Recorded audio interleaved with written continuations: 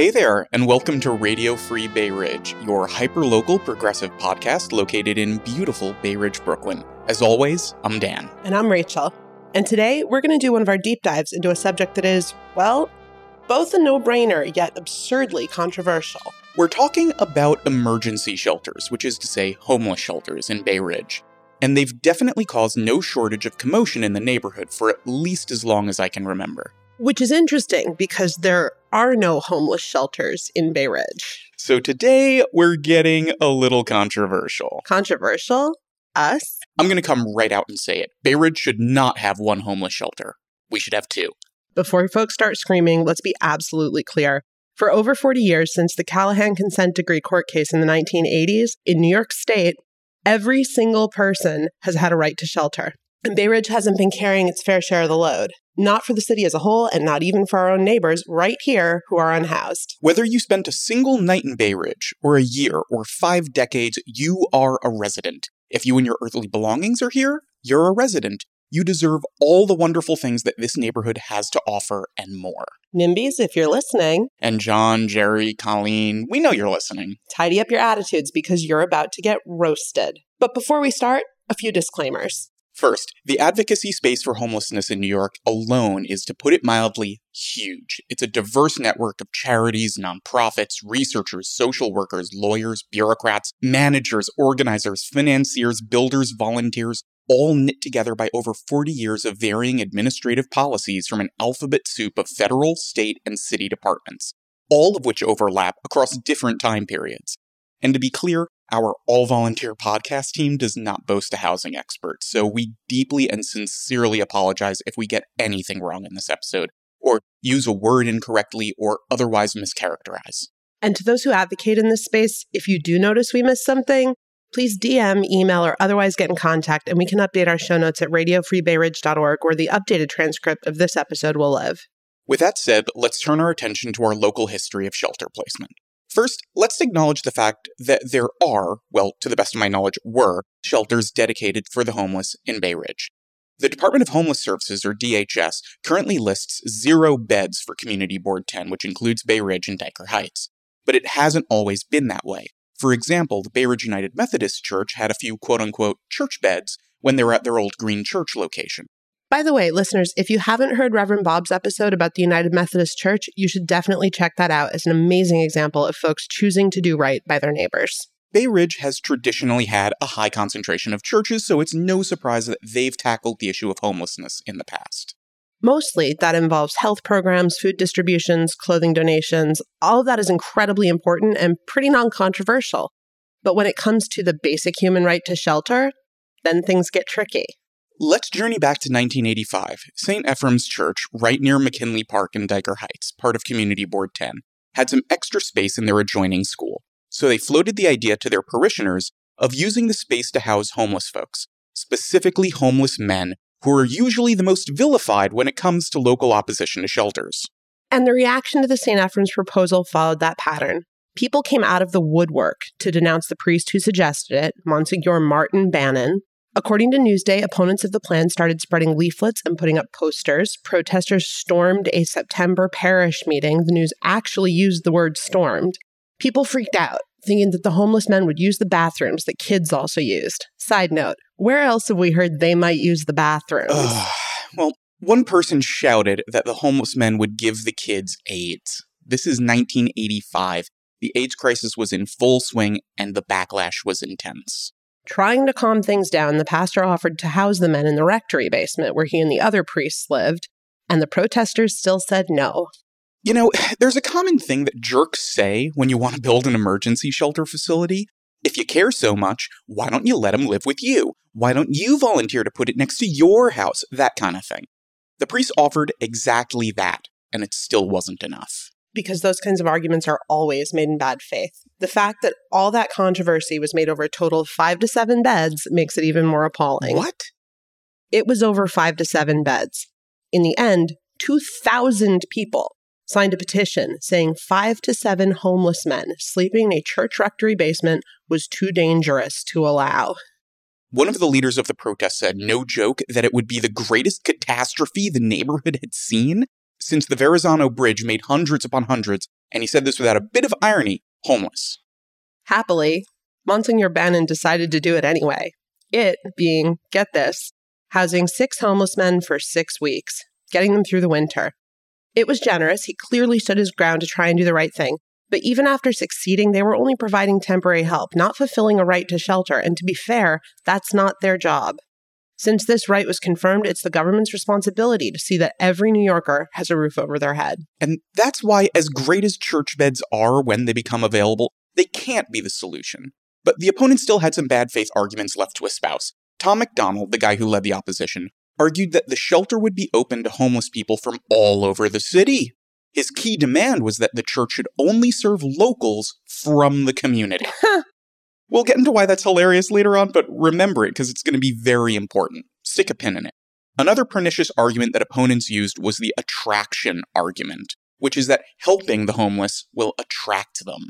Which has really messed up connotations as a concern and is inherently dehumanizing. Which is ironic since the opponents of shelters can often be the ones who behave in the most inhuman ways toward homeless people. MacDonald said at the time, quote, "The Monsignor says that it will be only 6 men. But what happens when the word is out, and a man shows up on the steps during a cold winter night? Suddenly it's 7, then 8, and where does it stop?" Unquote. I'll tell you where it stops, Tom, when everyone is equally cared for and treated with compassion. I mean, practically speaking, it stops when the rectory's full, but yeah, that argument set a precedent, too. It argued that a neighborhood should be actively hostile, not just to homeless people, but anyone the local NIMBYs don't like. And that has adverse effects on those of us who live here, too. For example, in the 2010s, our local community board voted against city benches on the avenues repeatedly because they'd quote-unquote attract homeless people. These are benches that already have bars and armrests designed to make them uncomfortable to sleep on. That's called hostile architecture, and it's all over the place in our cities. For example, you know how they put the spikes on windowsills to, again, keep people from loitering, which, let's face it, is a dog whistle about keeping people with nowhere else to go from enjoying a few minutes' comfort. And it hurts the rest of us, too. I don't know about you, I like sitting on windowsills. I think everyone universally hates those leaning benches on Bay Ridge Avenue. Yes, they do. Same deal.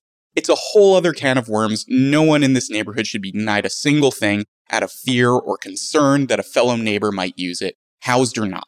People refusing to tolerate the mere presence of homeless folks on any level is one of the reasons we can't have nice things in this neighborhood, whether it's a DHS shelter or a bench. And it's sad. These people who are so triggered by the sight of someone sleeping or living on the street, you'd think they'd be the ones most in favor of a shelter. You know, when push comes to shove, even the most reactionary people do have a hard time getting around that argument, that shelters reduce street homelessness. But there's another pivot that they have access to, which is similar to that Bay Ridge First argument. It played out in 1998 when a shelter was proposed for Bay Ridge Avenue. It involved a spot known as the Briarwood, or occasionally the Owl's Head Hotel. Yeah, Bay Ridge used to have quite a few hotels, we'll get into that later.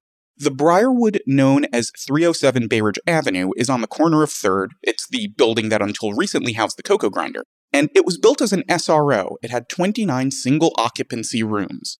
Lots of different organizations partner with the city to provide shelters, and this particular shelter was going to be managed by Services for the Underserved. They were planning on running the Briarwood as a safe haven facility. Safe havens are a somewhat new model, and they were almost experimental back then. They're designed to be short-term facilities with few requirements, if any, for entry and a streamlined application process. They're ideally suited to get folks off the street who would otherwise refuse a bed at other facilities, so-called service-resistant people who are homeless. Safe havens have since become key parts of the shelter system. Safe havens don't have curfews, so people can come and go freely. And they don't have sobriety requirements, though, as a rule, you can't bring drugs and booze and whatnot onto a site itself. The openness is what makes it so vital. It provides the first step for people to eventually accept other services, to get clean and enter permanent housing, etc., because it makes no judgments. But Bay Ridge NIMBYs did make judgments. The Briarwood was set to open in 1998. 6 people had already moved into the site, which was going to include a communal kitchen, bathrooms, 25 rooms, and a rec and counseling space. But very quickly, a local organization formed in opposition to the site, calling themselves, quote, Task Force for the Future of the Briarwood, unquote, led by Arlene Rutiello, who'd go on to become one of Senator Golden's staffers. Go back to East New York, Golden? Yeah, patience, Rachel, patience. We'll get to that. The task force vehemently opposed the facility. And gave us another bad faith NIMBY tactic. Instead of outright opposition, Task Force for the Future of the Briarwood decided to undercut the entire point of a safe haven shelter. They demanded that the facility only be open to women, which plays into the vilification of single men in the system who, yes, are often more likely to have mental and substance abuse issues and thus have a greater need for a safe haven. You know what else they have? A right to shelter. We only want to provide shelters for those we deem worthy is not actually what that means. These NIMBYs also claim that the services being provided at the Briarwood wouldn't be enough. You can absolutely criticize that we don't provide enough services to help homeless individuals, but again, the point of a safe haven is to be streamlined and bring people into the system who may otherwise be resistant. So in the end, this argument too is in bad faith. They set themselves up as the ones who wanted what's best, and thus painted the service provider as the bad guy for wanting to give quote-unquote less. This tactic lets it seem like they're the ones that care more, while letting them set the bar higher and higher until nothing was done at all. What's that phrase centrists fling at the left so often? Don't let the perfect be the enemy of the good? And when that fails, sue.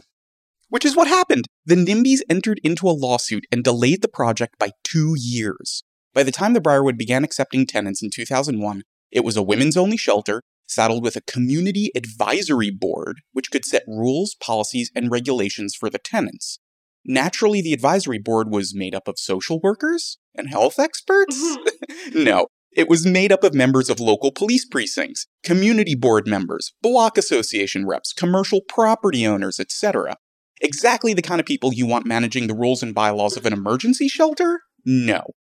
Briarwood operated for at least a decade. In 2015, it was closed due to ADA issues and not being able to get an elevator installed in the space, and the 27 SRO units were demolished and converted into 7 residential units. In that period, the income of an average Bay Ridgeite declined by $700 and rent increased by 25%.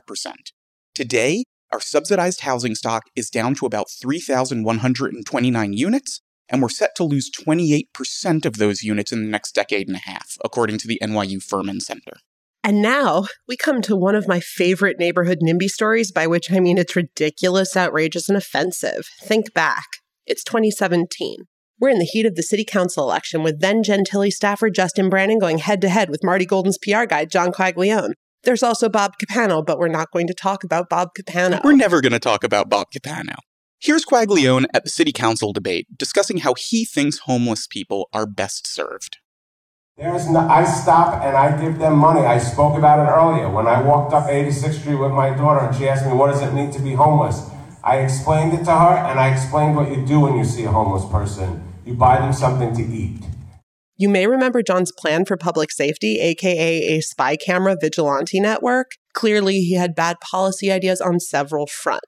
Our first episode. But we digress. Before that election, there was a huge series of protests that echoed the Briarwood debacle, but with even less of a grip on reality. I'm talking about the quote-unquote homeless hotel. To be clear, there's no such thing as a homeless hotel. There are hotels paid for by the city to house people who need shelter. But a homeless hotel is not a thing. And in this case, there wasn't even an indication that renting to the city for additional shelter beds was in the plan. A developer just wanted to take the lot next to Windows We Are down on 5th in the 90s and build a hotel. Just a hotel.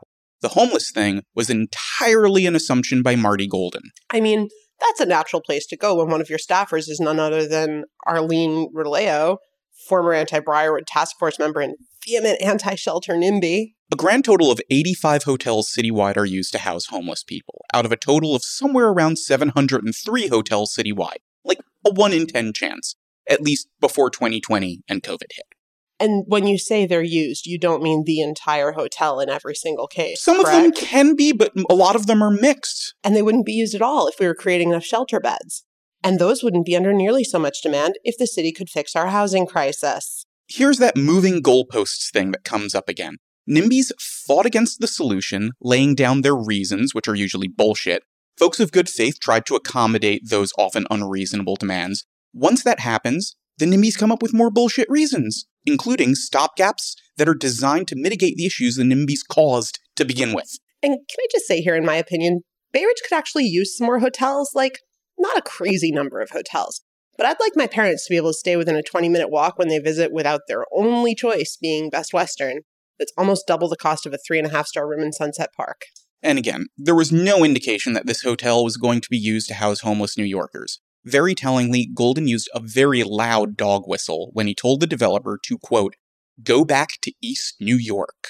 We need to put these signatures together, and we need to be able to tell this builder of this hotel where he should go.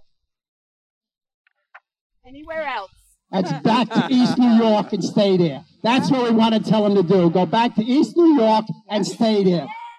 Go back to East New York. Sound familiar to anyone? Wow, that's a lot of pressure.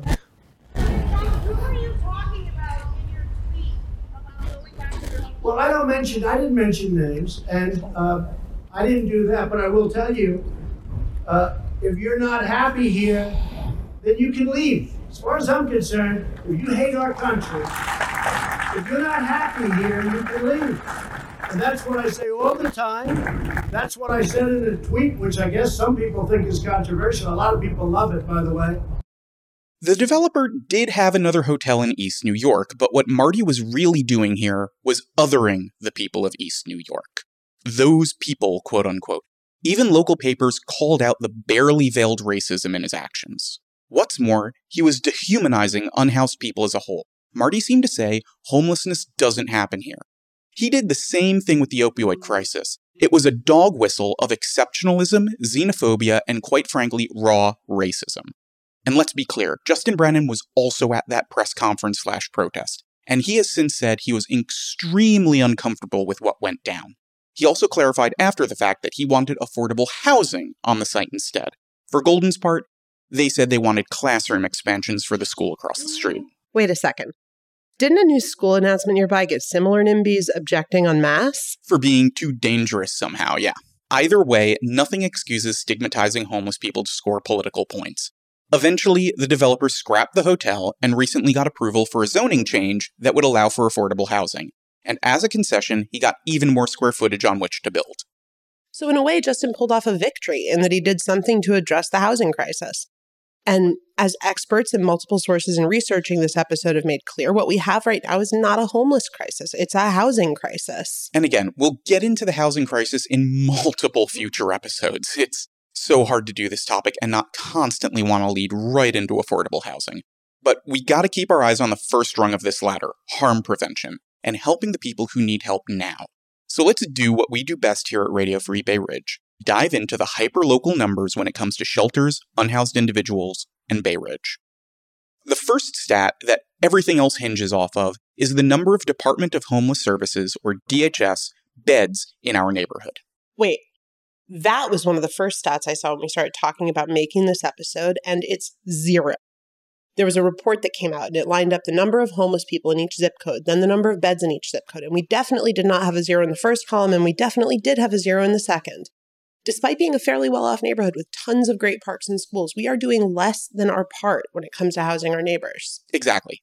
You mentioned that we're fairly well off as neighborhoods go, and in the 90s, the city council noticed the discrepancy between homeless shelter beds in richer and poorer neighborhoods. That led them to formulate a strategy known as Fair Share, which said that civic facilities should be spread out so that rich neighborhoods take on their fair, in other words equal, share as the poorer ones. Then there's the mayor's office and their preferred strategy, which is to place shelters in the areas where the most homeless people can be found. In short, that means building only in specific spots, even if those neighborhoods are already doing more than their fair share, because it supposedly makes the facilities more accessible and convenient to those who need them. That's called the borough-based approach, and each have some downsides. Fair share is very moral. It's about spreading the burden around, coming together as one city. But it relies on being able to push shelters through in wealthy, often white neighborhoods that have a lot of resources to delay and undermine the shelters being built in the first place, which can lead to either nothing happening at all or the city trying to sneak the construction past the community with short notification windows and low outreach, which just leads to confrontation and damaged relationships between the city and the host community. And the borough-based approach to put shelters in the communities where the majority of people who are unhoused are coming from reinforces de facto segregation and overburdens the neighborhoods that host them. But here's the catch. No matter which one you believe, Bay Ridge is due for a shelter. Dan, I believe you ran some numbers on this. I did. So let's get to the facts. Bay Ridge has consistently since 2017 had 100 to 120 folks within the shelter system at any given time officially. And how did you get to those numbers? It's public city data. It's part of the applications process for getting shelter. One of the questions asked is, where is your last stable address? And our zip code accounts for about 100 to 120 of those responses system-wide. So to be clear, 100 to 120 of the responses were from people whose last stable shelter situation was in Bay Ridge, i.e. our neighbors. Yes. And obviously, not everyone responds. No, they don't. There's a huge quantity of unknowns. Hard data is hard to come by for folks experiencing housing instability.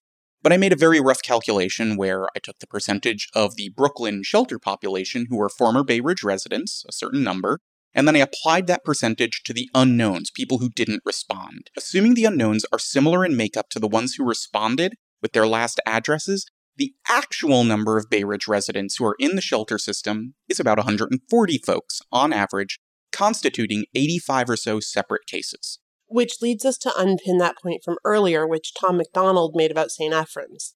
That NIMBY argument about only caring for our own and screw the rest. Our point is, with 0 beds, we don't even do that.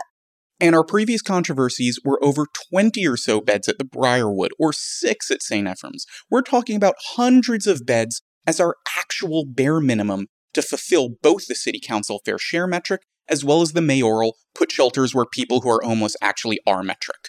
Monsignor Bannon of St. Ephrem's said in the 80s, referring to our upper-middle-class well-off community, "We ought to share what we have." Socialism! Actually, can we pause for a second and talk about how some of that address data is collected? Yeah, we do need to point out that supplying former addresses and many other forms of data that the city collects is part of an honestly onerous application process for getting shelter. Well, we often think of people who are living on the street as the only folks who are homeless. There are also huge numbers of folks who are couch surfing or were doubled up in apartments with friends and family, but for some reason or another, that situation's become untenable. Often they need to provide absolutely over-the-top documentation to prove their situation. Sometimes documentation from people who just kicked them out, or who, by providing that documentation, would essentially be admitting to violating a lease agreement or being part of an illegal housing scheme. As an example, to show you what we mean, here's some testimony from 2010 made to the New York City Council. Quote, "Last week, the Homeless Rights Project advised a 4-person family who became homeless after the primary tenant with whom they had been living died. So they had to leave their apartment. DHS denied the family, which includes an autistic child as well as a preschooler who was receiving home services for learning delays until he became homeless, on the grounds that the family could double up with a relative at a NYCHA apartment. When the primary tenant contacted her management office, she was informed that the assistant manager of the project that under no circumstances would NYCHA allow 4 more people in her apartment, because that would cause overcrowding, and she would be in breach of her lease and could lose her apartment if she let them return." So she would also become homeless. Yeah. Okay. The NYCHA manager, however, refused to put this in writing, unquote. So they were denied shelter because they didn't have the paperwork to prove they had no other option. Yeah. And even if you're literally on the street, you still need family addresses, social security cards, previous addresses, or in a catch-22 that would make Joseph Heller himself jealous, proof of a basic income. And you're expected to find that in the midst of, in case anyone has forgotten, being homeless. I mean, come on. I almost didn't believe that last one when you told me. And if you're going to leave an intake facility for even a day, or break curfew, one wrong step while they're evaluating your eligibility, you're back to square one.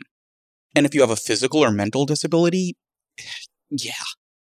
We just felt that we really needed to acknowledge that while we're using this data, the way that it's gathered can be a problem in and of itself. It's not a thing we can advocate effectively against on a local level, but we absolutely had to mention it. Speaking of things we have to mention, earlier, we talked about how the Briarwood was taken from being conceived as a single men's shelter, the one that only allowed women and children. And we know for a fact that domestic violence and other reasons leave women and children vulnerable. So what we're seeing is 2 groups of people being pitted against each other when the enemy is the person preventing them from getting housing in the first place. Yeah. Do we have stats on which kinds of beds are most needed if we're going to do even the bare minimum when it comes to housing folks in our neighborhood? It's hard to break that down, but we do have data for the total number of cases versus the total number of individuals in the system. Assuming a family size of 3.5 on average, that puts us with about 50 single adults and 52 other folks, comprising 15 to 20 families on average from Bay Ridge, who are in the city shelter system at any one time. Again, it's very rough, and it's a lowballed estimate based on our most current shelter census in March, which is a bit lower than average, because guess what? The city made the applications process more difficult a few years back, so the shelter population is lower than it probably should be. We need to have actual city agencies and advocacy organizations tell us what's best in terms of proportions needed for family beds versus single beds. Which would kind of require us being willing to have a shelter here in the first place. Yes. Do we have any neighborhood level metrics on this? Yes. We do have neighborhood level data for why people enter the shelter system, especially for families, who again have the most restrictive applications process and also the newest intake system. So we get the most data from them. Bay Ridge and Dyker Heights consistently ranks at the top of the list citywide for families made homeless due to domestic violence. And can I just pop in and just say, the reason we're talking about Bay Ridge and Dyker Heights like this is because the stats are tracked according to the community board, correct? Yes. Which covers So both. we can't separate Right. Bay Ridge out from Dyker. Okay. And according to an Institute for Children Poverty and Homelessness study in 2015, 38% of families from Bay Ridge and Dyker Heights entered the system due to domestic violence. 38%. Holy shit. That's followed by evictions, I think. And on top of that, referring back to our education correspondent Eric's episode about using data to demand better schools, we can use school data as well. While our zip code doesn't have an alarmingly high level of students experiencing housing instability overall, there is a major hotspot, PS 170. If you look at that data, 11.4% of the students have been in unstable housing situations in the last 4 years. That's 116 students. And when it comes to citing family shelters, you absolutely want to cite them close to where kids go to school. Forcing them to commute halfway across the city from their temporary housing to school just so they can be with their friends is cruel. And it's a great example of why we need a family shelter locally. So to be clear, like my suburban high school had about 800 kids. Mm-hmm. You know, you're saying 11%, so 116, so roughly 1,000 kids in that school. Yeah, roughly. Imagine if 1 out of every 10 people you knew in high school was experiencing housing instability. Yeah. And the thing is, that number of students is actually double the 52 beds we estimated earlier for the family shelter needs. Entirely, including adults, parents, whatever. And that's probably because PS 170 includes kids in neighboring zip codes. Another is that the school data incorporates kids who have been in unstable housing situations in the last 4 years, so maybe it's throwing a wider net than the DHS shelter census. But another reason is that not all of the kids are within the shelter system. Some are staying with families or friends. They might be in illegal housing situations, etc., that are considered unstable. This is where we need to talk about perverse incentives, which comes up when people try to talk about shelters. And it's the idea that if we make shelters too attractive or too available, or if we prioritize people in the shelter system for housing vouchers or whatever, people who aren't homeless will decide to lose their housing in order to get those perks. By and large, the idea of perverse incentives have been found to be dramatically overblown, and statistically, it's pretty clear they're not real. Catering to people who think they are often sabotages the entire system. And yes, much of why our shelter system is broken can be blamed, at least in part, on politicians and voters freaking out about perverse incentives. Another thing we found in the data is that shelter population of former Bay Ridge residents has stayed stable for the past 4 or 5 years. But the percentage of Bay Ridge residents who constitute the overall Brooklyn shelter population has gone up. One way to interpret that is that compared to Bay Ridge, other neighborhoods are doing a better job of preventing homelessness in the first place. It's also possible that it means fewer homeless people are entering the shelter system, period, Brooklyn-wide, and instead staying on the streets. The thing is, we don't have any preventative services in Bay Ridge, and other neighborhoods do. Yeah. We don't actually have any preventative facilities in southern or southwestern Brooklyn at all. None in Dyker, Bensonhurst, Coney, Sunset. I'm talking about home base facilities, which are designed to help intervene before someone actually becomes homeless. Can I just say, that seems like something advocates could really talk to our elected officials about. That seems like a winning kind of thing. Hey, let's have an office so that people don't lose their homes. Yeah. Let's do this project. And it's really popular because they also assist you with getting back on your feet when you leave the shelter system, sure. But it's also important because people who exit the shelter system through permanent housing, they actually return at very high rates, especially if they're relying on housing vouchers. Home bases also can help, for example, foster kids who are about to exit that system, and all the other reasons a person might become homeless. And if you are seeking these services, know that our closest home base here in Bay Ridge is an hour away, requiring you to take the R to Atlantic, then circle back on the 1 or the 5 and go to Church Avenue in Flatbush. Based on recent and occasionally controversial studies, preventative systems have been found to work. In fact, it was homeless prevention that was one of the only things that the Coalition for the Homeless gave the city an A grade on. Well, an A-.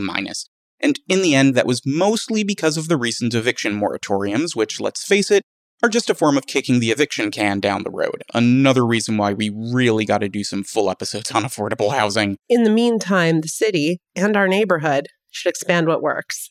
With all this information, we at Radio Free Bay Ridge have decided to do the last third of this episode by kicking off a larger conversation.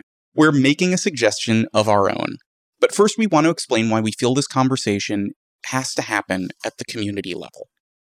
First, there are rumblings that a shelter is already being planned for Bay Ridge or Diker Heights. Learning from the lessons of St. Ephrem's, the Briarwood, and the quote-unquote homeless hotel, NIMBYs have a playbook for this. They respond fast because they get enraged. They out-organize progressives. In this neighborhood, that's not just embarrassing, it's dangerous. Us folks on the side of, not being total assholes need to be ready and willing to push for what our neighborhood needs. And we know this isn't a partisan thing. Liam McCabe, for example, is a guy we disagree with on almost everything. He's Brian Fox's current campaign manager, former city council hopeful, among many other things. I want to go into those many other things, but I'm not gonna right now.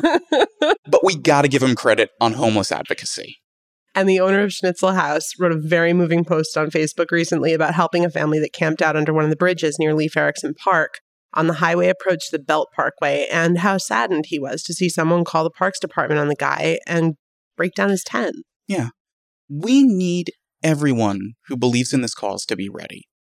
And that means starting that conversation proactively, not reactively. Kind of like what we're doing here. Yes. And we're not saying the community has been doing nothing. CB10 has a policy of encouraging folks to call 311 to get assistance for people who are unsheltered on the street. When you do, Breaking Ground, one of the biggest providers of support to the people who are homeless in New York City, can get a representative out to contact them within 2 hours. There's also the Hope Count, which is our annual volunteer-powered census of the street homeless across the city. And Bay Ridge always has had good participation in that, thanks to folks from across the neighborhood. But again, this is the bare minimum that doesn't actually force the neighborhood to confront a simple truth. While we might pat ourselves on the back and rest easy, knowing that someone has come to do outreach because we called 311, there's very few people who want to know that the vast majority of people contacted refuse the shelter they're brought to. To quote the Coalition for the Homeless's 2021 View from the Streets report referring to unsheltered New Yorkers, quote, "It's not that they hadn't been approached by city outreach teams. The vast majority, 84%, reported having met outreach workers. But those teams, generally promising nothing more than a trip to a shelter intake facility, were not offering anything of value to the respondents." And that's not taking Bay Ridge into account specifically. I love this neighborhood. I will fight like I would fight for Buffalo for this neighborhood. But compared to Midtown Manhattan, we are a sleepy little backwater. We have very low crime in Bay Ridge. We really do, Republican fear-mongering aside. And we are as isolated as you can get while being within walking distance of the subway. We're a destination for unsheltered New Yorkers who want to be left alone. And streets in Bay Ridge, believe it or not, can be seen as a safer option than a shelter. Especially during COVID, when the vast majority of unsheltered New Yorkers were brought to facilities that were congregate, i.e. communal living spaces in tight quarters, especially the intake facilities. With little or no personal protective equipment. Little to no separation. That's why, if you've heard all the controversy over that hotel on the Upper East Side, the Lucerne, that's why we needed to move folks into those hotels. They were properly isolated, with separate bathrooms. They function as SROs. And we should also take a second to go back because we mentioned calling 311 and having an outreach team talk to somebody who's on the street. Yeah, we need to reiterate, no matter what, you really should do that. Because even the Safe Haven program that we talked about, people need to be contacted multiple times, often over a length of time, essentially proving they've been on the street for 9 months to be eligible for even something as open as a Safe Haven facility. Essentially, their street homelessness status, so to speak, has to be officially confirmed. And can I just say, the idea that someone should have to be without shelter for 9 months before they can get housing assistance is ridiculous. This is a basic human right. The longer someone goes without having safe, permanent housing, the more extreme their experience becomes. We should be moving people into shelter and housing a lot faster than that. Rachel, it sounds like you think the system is broken. God, I thought I was being subtle. Higher up the chain, the city and state have their own issues when it comes to caring for the homeless. In fact, this episode is coming out very close to the 40th anniversary of the Callahan Consent Decree, which every single New Yorker should know. It was a landmark case that led to New York being the first and only state to find that shelter, when asked for, was a legal right in our state constitution. If you ask for shelter, it must be provided by the state. And we're the only state where that's the case, which is why New York is, in many ways, the center of the advocacy world for unsheltered people. And the crisis we face is the responsibility of all levels of government. Obviously, the lack of federal funds for housing looms large. This crisis starts with the feds, and much of the crisis should be solved there, honestly. Actually, when President Biden signed the American Rescue Plan, it directed around $50 billion to housing and homelessness assistance. You know who didn't vote for that assistance? Who, Rachel? What federal office with relevance to Bay Ridge did not vote for the American Rescue Plan and its $50 billion in housing and homelessness assistance? Our very own radical right-wing rep, Nicole Malliotakis. Can't get you off that, can I? No. But it tracks. 2022, baby. While the feds really bear the blame for this, the lower levels of government are not stellar advocates either. For example, the city says that since the state eliminated mental health services and closed state psychiatric facilities in the 50s and 60s, they should run point on funding homeless services now. And the state blames the city for declaring war on SRO units in the 70s and 80s, and otherwise taking an entire portion of the urban poor and eliminating the housing type they historically relied on. And this is depressing because the state and the city have actually worked together in the past. The New York agreements from 1990 to 2015. They agreed together to build thousands of units of housing exclusively for single adults who were homeless and had mental disabilities. Later agreements also assisted in providing supportive housing for housing unstable families, as well as for single adults with AIDS or who were HIV positive. And those days of city and state partnership are long gone, and the pipeline of incoming New York agreement housing has dried up. Considering the animosity between the mayor and the governor for the last 8 years, it's no surprise we didn't get a new agreement. Maybe with Eric Adams that will change, but considering how Cuomo recently decided to sweep the MTA of homeless neighbors by closing the subway at night, calling them, quote, disgusting, just as they needed help the most. But wait, Andrew Cuomo says he and Eric Adams are progressives because you can't be progressive without progress. That shit put people in danger. It was stigmatizing, it was morally wrong, and we're not holding our breath for a fourth New York agreement. So we need to advocate for ourselves at the very least, which leads us to a quick overview of the kinds of shelters that exist. First, you have cluster sites, which is actually being phased out because it sucks, and it involves paying private apartment owners money to house people. The cluster sites often lack services, and you guessed it, it is easily taken advantage of by slumlords. Thus, they're being phased out. But that means we need to replace the beds that are being lost. That means converting former cluster sites into affordable housing. That was actually one of the reasons advocates hated cluster sites in the first place. It took housing off the market in order to make it a shelter. And need we remind you, lack of housing is how we got into this mess. Next, you have Tier 2 housing, which is for families. They're often strictly managed, have separate bathroom facilities and kitchens, social services, private rooms, all that. They're apartment buildings. A good way of thinking about Tier 2 is to realize there also used to be a Tier 1, which were massive open halls filled with beds, dormitory style. They were banned in 92, but still linger in the public imagination, especially NIMBYs, the image of entire armories just jammed with people, row after row of cots. Tier 2 was the successor to that, more humane, but still rife with problems. Tier 1 and 2 styles of accommodations were designed when people were super concerned with those perverse incentives we discussed before, and there are a lot of preconditions to getting into them. Tier 1 is gone, but Tier 2 is still part of the landscape. Single adult shelters, on the other hand, can have multiple different types, so to speak, from congregate shelters with little privacy to hostel-style shared room accommodations to SRO-style facilities where everyone gets their own bedroom, but may have shared kitchen and bathroom facilities. The dormitory-style ones are often intake shelters, which are notoriously difficult to manage and have usually the largest number of beds. It's intake shelters that often scare individuals away from the shelter system.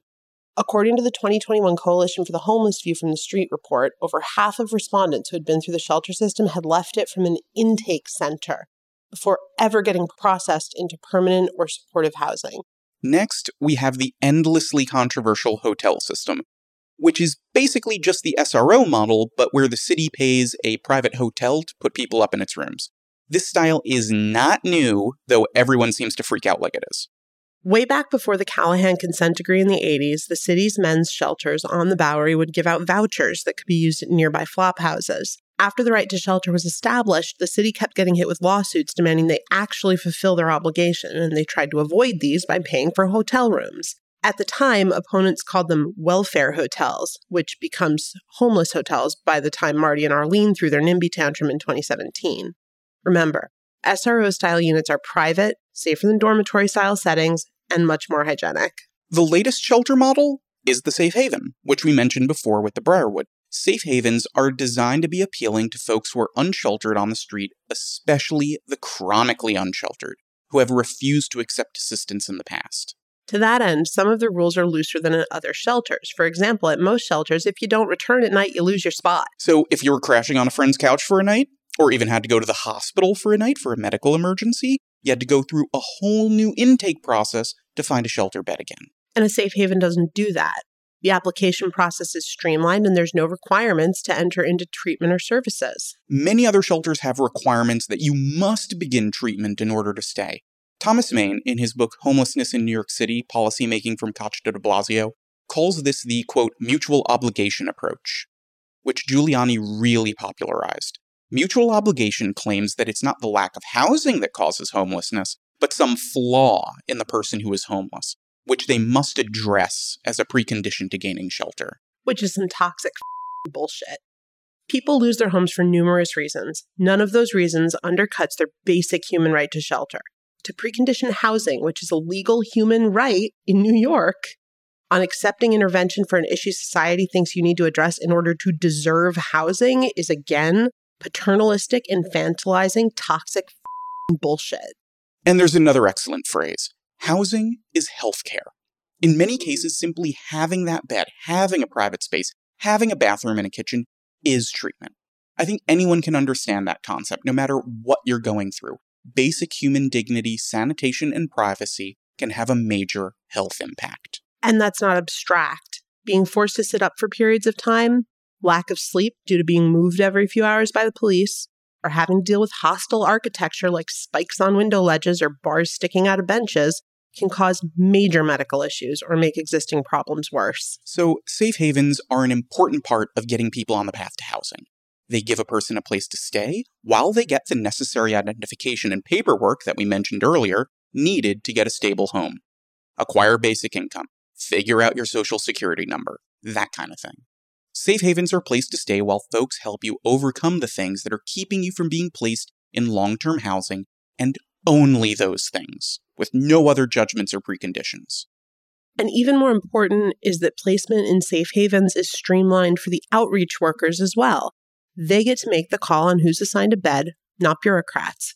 Safe havens are an extension and upgrade to the outreach teams who already work in our neighborhood. They give outreach teams something immediate and concrete to offer if a chronically homeless person decides to accept housing, not just a sandwich or a card with an address on it or the promise of shelter, but only if they accept the following 15 rules and give up their ability to make their own choices or agree to enter a program they may not be ready for. Safe havens are popular for that reason. The 1,232 safe haven beds as of 2021 that we have in this city are filled to capacity nearly every day. But as the Coalition for the Homeless points out, one Hope count on a cold night in January counted over 3,000 people spending the night on the streets. We need more safe havens. Which brings us to what we here at Radio Free Bay Ridge would humbly propose. And this is just a conversation starter. We don't have addresses, budgets, or completion dates for this plan, but we think the idea syncs up with what the city and advocacy organizations are calling for and what our neighborhood has to do to meet those calls. Yeah. So we feel that Bay Ridge is best served by 2 shelters, which combined can serve a number of people equal to or a little greater than what Bay Ridge historically adds into the DHS shelter system. In short, for the first time, we'd be pulling our weight.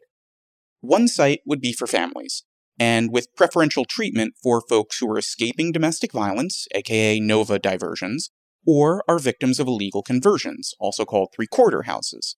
But that obviously shouldn't be a requirement. It should be located in northern Bay Ridge within a 5 to 10 minute walking distance of PS 170, or if it's elsewhere, another elementary school with a locally high rate of children experiencing housing instability. My old street, Ovington Avenue, that's a great place to start when it comes to location scouting, since there are numerous empty lots along that street. The facility should absolutely be brand new so as not to eliminate any existing housing stock. We're in a housing crisis, if anyone's forgotten, and be able to accommodate 20 families with at least 70 beds. It should also be equipped with Wi-Fi and remote learning facilities for students for the next pandemic or the next wave of this one.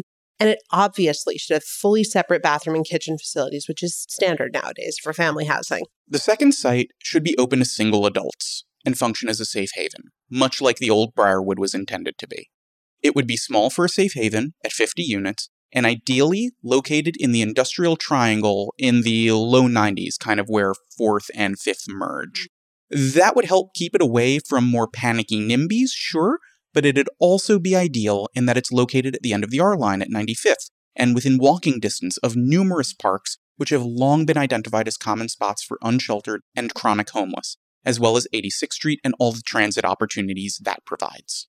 It would theoretically at least become an essential part in how we respond to street homelessness in this neighborhood, and its proximity and low barrier to entry would hopefully dramatically improve the likelihood of an unsheltered neighbor to accept a bed. That's it. That's the plan. It's that simple. And this plan, I want to be very upfront about this, does not solve the housing crisis that has led so many of our neighbors to be homeless. It does not truly provide the services that are needed. It does little in the way of making the system more dignified. It does little to destigmatize. It does little to provide self-determination. It does little to reverse the upstream failures in the system. This modest plan provides emergency shelter. That's all. It's what we in Bay Ridge can do, at a bare minimum, and we should do it all the same. But it's possible to ask for more. And so we also wanted to point out some other things we can do immediately to help our neighbors who lack a key to a place of their own. First, demand more supportive housing in our neighborhood. That means to allow zoning changes that support new residential development and demand it be truly affordable. Another thing we can do is begin advocating for public restroom and showering facilities. For unsheltered Bay Ridgeites who reject shelters, this can be a simple way to provide some dignity and give an opportunity for self-determination and fulfill basic health needs. But Dan, what about the perverse incentive of offering someone a shower? Doesn't that just encourage them not to go into the shelter system? Shouldn't we be careful about making sleeping on the street so comfortable that people just want to keep doing it? No, because what we choose to do isn't about them, it's about us. We're already complicit by denying them these things. We're already complicit because we as a neighborhood have failed over and over again to do our fair share for them. Perverse incentives don't exist. These simple things aren't charity. It's just treating them and ourselves like adults. I can't think of a better place for a public shower and toilet facility than off the 95th Street stop on the R, on or around the Fort Hamilton Triangle. It's that tiny little triangle park where 4th and 5th emerge, and it's been chain shut for years. Chain shut to everyone, all Bay Ridgeites, because some folks wanted to keep homeless people from sleeping there. Perfect example of NIMBYs cutting off our nose to spite their own faces. But I digress. Another perfect spot would be the old historic park comfort station down near 101st on Shore Road, which, can I say, is a surprisingly well-kept and clean public restroom. Nice job, Parks Department. They need all of the compliments they can get. That space has seen some unsheltered folks actually camp out on top of it in years past, and much of it has been closed over the years out of concerns that homeless neighbors might use it. Again, I say renovate, restore, and staff it. And obviously the best location for a public restroom and shower facility would be the single adult shelter that we advocated for earlier. Another thing we can do is pay much closer attention to shitty landlords. We've had some of the top slumlords in the city operate out of Bay Ridge. Some of them are civic leaders, and they've been woefully ignored. We'll get to that soon too, but while we're at it, we need to make sure that we stop hemorrhaging affordable and rent-controlled apartments in this neighborhood. And we need to ensure that landlords, especially the worst of them, actually accept city vouchers for those seeking subsidized housing, because they'll find ways to avoid renting to those in need if it means accepting vouchers. Yeah, it's happened. It's happened. It's part of Bay Ridge's long history as a redlined neighborhood.